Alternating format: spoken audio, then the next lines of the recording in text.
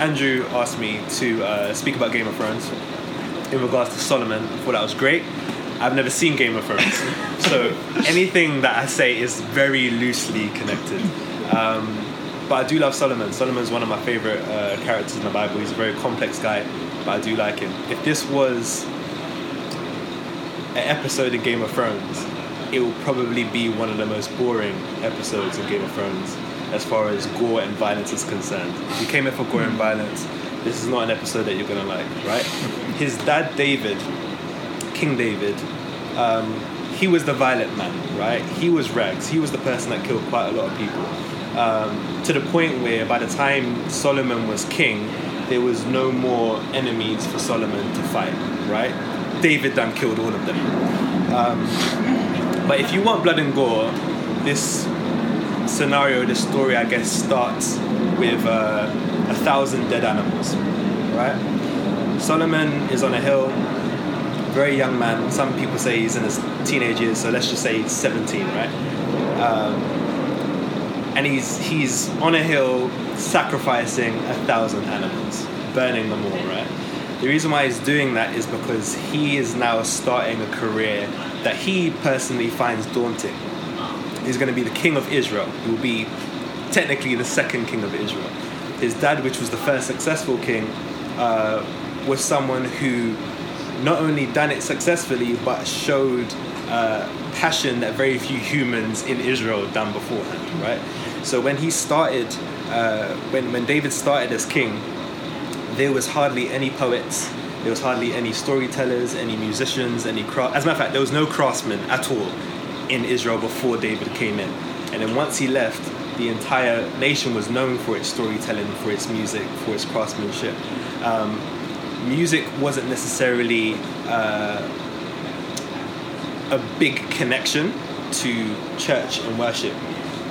But when David was finished with it, he had an entire, almost a Bible within itself that was songs and psalms, that was finding his way of connecting to God through music, right? So this guy was passionate, this guy had heart, and he had a lot of sons, but the son that God chose was Solomon. Solomon's a young man, and he doesn't necessarily know what to do next. So he thought the best thing to do, rather than relying on his own intellect, was to sacrifice to God, sacrifice 1,000 sons, but 1,000 animals died basically. So on this hill, he has a very interesting conversation with God. God approaches him and says to him, all right, your dad is no longer king, you're king. You're the one that's going to be running this place, this nation. You now have the choice, right? I can give you anything you want. And this is God. This isn't like some genie in a bottle, right? This is the creator. I can give you anything you want. What would it be? And the story that I was told in Sunday school is that he then said, I want wisdom. And then God said, oh, this is amazing. You want the wisdom. I want to give you everything else. And then you become like the smartest man in the world. And then that's that. But what he actually said was a little bit more nuanced than that, and what he said was a little bit more deep than that. He said, I want an understanding heart, right? David, my dad, has done such a great job and such an amazing job for getting the people from one state to another, right? And I don't want to mess this up. So the one thing that I want is an understanding heart that I'll be able to lead your people more effectively. When you read the whole sentence in Hebrew, what he actually says is that I want a listening heart. I want to be able to listen better. That's incredibly wise to say, right? But that's at the same time not entirely shocking, because you probably would imagine he's in training to become a king. So he's been in front of the law nearly all of his life, probably all of his life, right? So there's probably been scenarios where David has sat him down and broke out to him Deuteronomy and showed him what the law was about. And probably told him about the time when his people at some point were slaves, right? They weren't always free people. They weren't always kings. They were slaves at some point. And then there was a man named Moses that brought these people from slavery out of slavery. And the first thing that Moses done, this leader done, was stand on top of a mountain and broke out this law, right? And this law is the entire Bible. This law is the entire Bible, but it's synthesized into one sentence or two sentences, which is to love the Lord your God with all your heart, soul, mind, strength, love your neighbor as you love yourself. Now, we understand love in different ways in English, but again, if you look at Hebrew, what it was originally meant to be when it was said in Hebrew is the word shema or shema, right? Which basically means to listen. So when we go through the entire Bible is either the result or the consequence of listening or not listening, right? God said, this is my word, right? Hold on to it, listen to it, and you'll do really, really well, right? If you don't listen to it, all these things are going to happen, right? And when we look at Shema or listening, it's broken down into 3 parts. So it basically means to hear, listen, and understand, right? So to hear, to be in proximity to someone, to listen, to pay attention to someone, and to understand, to really digest what the person around you or the situation around you is saying. Solomon understood this, right? Solomon understood that in order to be a great king, in order to be a powerful king, the thing that you need to really get down is your listening, your perception, right? So he didn't just say that out of the blue, I want to be wise, and God was like, oh, that's a very wise thing to say, here you go, and just like sprinkle some dust on him. He basically understood very deeply what the law was about. If I really understood what it is to listen, then everything will be fine. So a very important part to kind of put in the middle of this is that when it comes to listening or not listening, or sin or not sin or sinning or whatever, it's not a situation of if you don't do the things that God tells you, he's just going to strike you down with lightning, right? See Shema as a design rule, right? It's the way God has designed everything. God has designed everything for everything to be in conversation with each other, right? So when he's saying listen and be in dialogue with people around you and love them as you love yourself, it's not just a cute thing to say. This is what happens. This is how the world is designed. And when you go against that, you're going against your own design, right? So all the consequences that happens after that is not such a thing of, oh, God doesn't like you because you don't listen to him. You're hurting yourself, basically. So Solomon understood this. Solomon said, I wanted to listen. And then God said, all right, cool. Because you asked this, I'm now going to give you all the things that you didn't ask for. So I'm going to give you wealth. I'm going to give you influence. I'm going to give you all those things. It then says in the Bible that God gave Solomon a largeness of heart, right? Which basically means like a breadth of mind. His curiosity just got huge, right? So his level of listening, this isn't in the Bible, but like legend has it that his listening was so in tune that he was able to hear animals speak, right? So he was able to see what animals were saying, right? It's not in the Bible, but just throwing out. But his listening was in tune. His listening was impeccable to the point where he was curious and he had a curiosity and a taste for everything, which shows something very important. When you are listening, being closed-minded isn't a godly trait, right? There's one, C.S. Lewis has this book called the Screwtape Letters, and it's the story of it is an older demon speaking to a younger demon, trying to get someone out of church, right? And the older demon basically says, many people think that we are trying to put stuff in their heads, but as a matter of fact, what we're trying to do is keeping stuff out, right? The truth of the matter is that when you get a microscope and you look at any point, any atom, anything, you can see vibrations, right? Everything is a vibration. Everything is technically a sound, right? My theory, my speculation is that every atom and every vibration is actually just the remnant of when God said, let there be light. That first vibration that came out of his mouth ends up being creation as we know it, right? So when you are a person who listens, you're able to see those vibrations. You're able to see God speaking through everything. And that's why if you really say, God, speak to me, a cat will walk past you and be able to get a revelation, right? Because that vibration is in everything, right? It's in the people that you see, it's in the billboard, it's in every colour that you see, every sound that you hear. Nearly everyone, anyway. Some of them are a bit off key. Definitely off key ones. But anyway, so his curiosity got him to places where he was able to study different types of artistry and sociology and biology and sciences and all that kind of stuff, to the point where people in the East and people in Egypt and the Queen of Sheba came to him, and these were the smartest intellectuals of the day, and they came to him for advice. They came to him for knowledge. They came to him to see what he was listening to, what he was hearing. Right? His intelligence or his intellect got him to a point where his wealth is probably till this day unmatched, right? If you look at the amount of money that he was making back in those days and put it in this, is like his money is impeccable. His check balance was impeccable. But it even says in the Bible that he made silver to be like stones, right? So what we consider to be like tarmac or concrete or whatever, like the base material for us, for him it was silver, right? He was just making stuff like that to his heart's content. I suppose one of his biggest achievements, and I guess the biggest achievement as a whole for his nation that he'd done, because all of those things were more personal things, was that he was able to build the temple of God, right? And this is the thing that his dad wanted to do. And this is the thing that he would hope he was able to continue from his dad, to be able to build this temple, which represents this thing of God is not this tabernacle, this portable thing that moves from one place to another. Now he's like situated in one place, which is like our home, our land, Israel, right? So we were slaves one time. We was like trapped in shackles and all that kind of stuff. And now we're out of that, and we can say we have this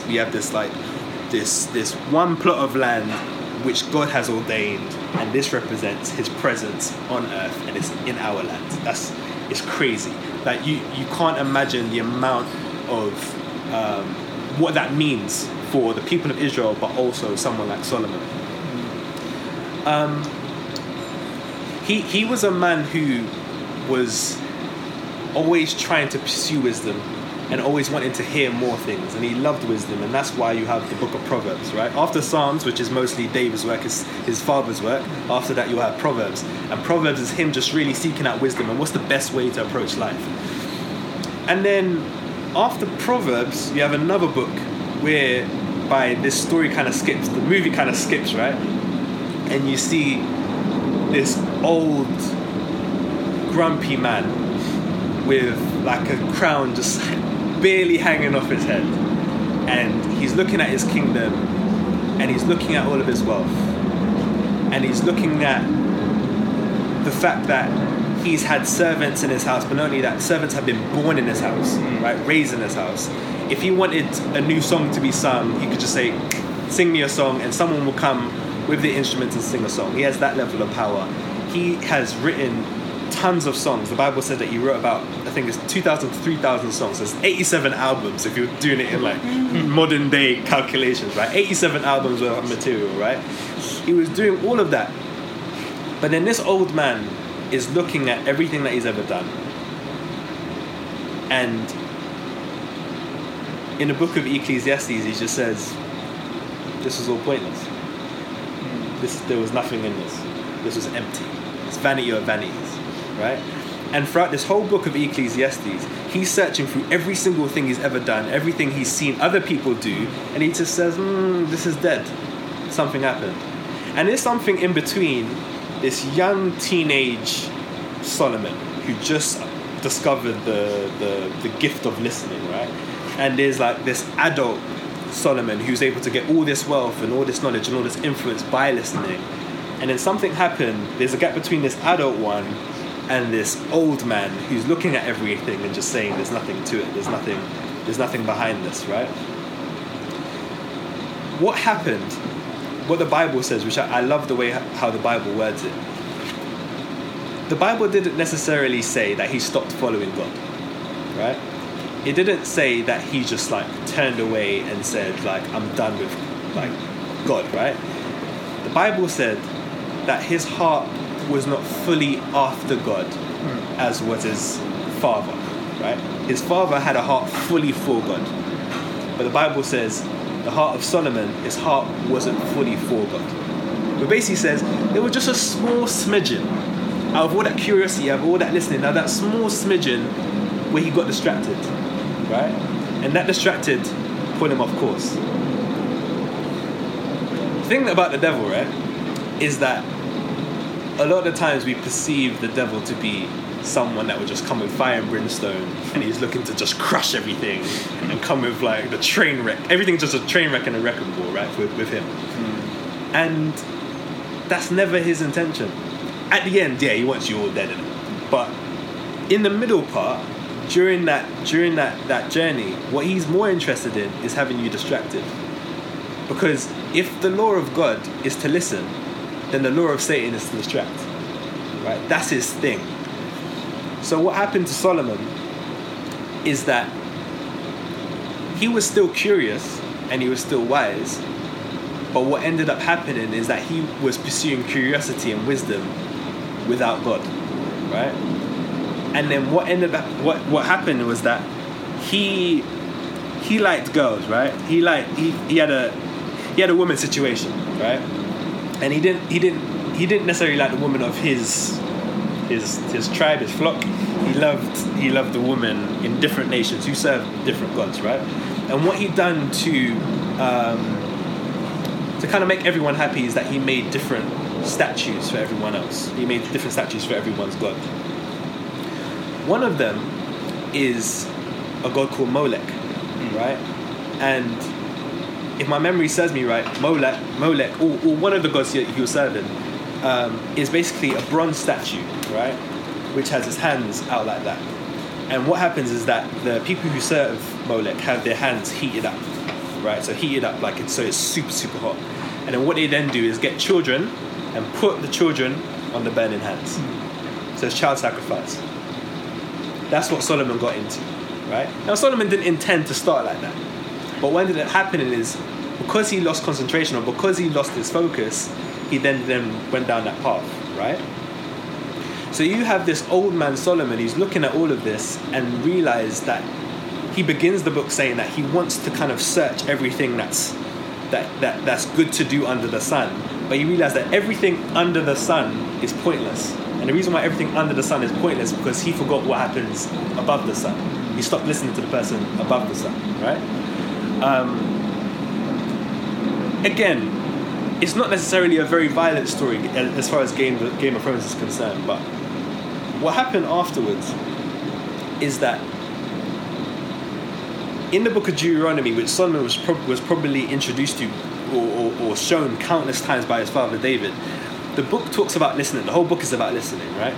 But it talks about the consequences of not listening. And one of the consequences is, number one, if you don't listen, you will then serve basically the work of your own hands. You will then serve idols that are made with wood and made with stone and made with metal, right? Which is what he ended up doing. He ended up worshipping his own work. He was very wise, but then he ended up worshipping the wisdom rather than the person who gave him the wisdom, right? Which I wonder how much of us can relate to that, which is God gives you a gift, but then you worship the gift rather than the gift giver. But then another thing that ends up happening is that God says in the law that if you stop listening, the consequences of that is that you will end up serving people that you wasn't intending to serve, right? You will be the tail and not the head, right? You will end up being what happened beforehand when he was in Egypt, when he was slaves in Egypt. You will be in that state again. Now that never happened to Solomon, but the consequences of his decisions of not listening is that kings after him followed that trait of not listening, right? And then what ended up happening is that even though this was generations after Solomon, it seemed like everything was okay. There was that one generation where everything began to crumble. And Babylon as a nation became much stronger, right? And they took over Israel.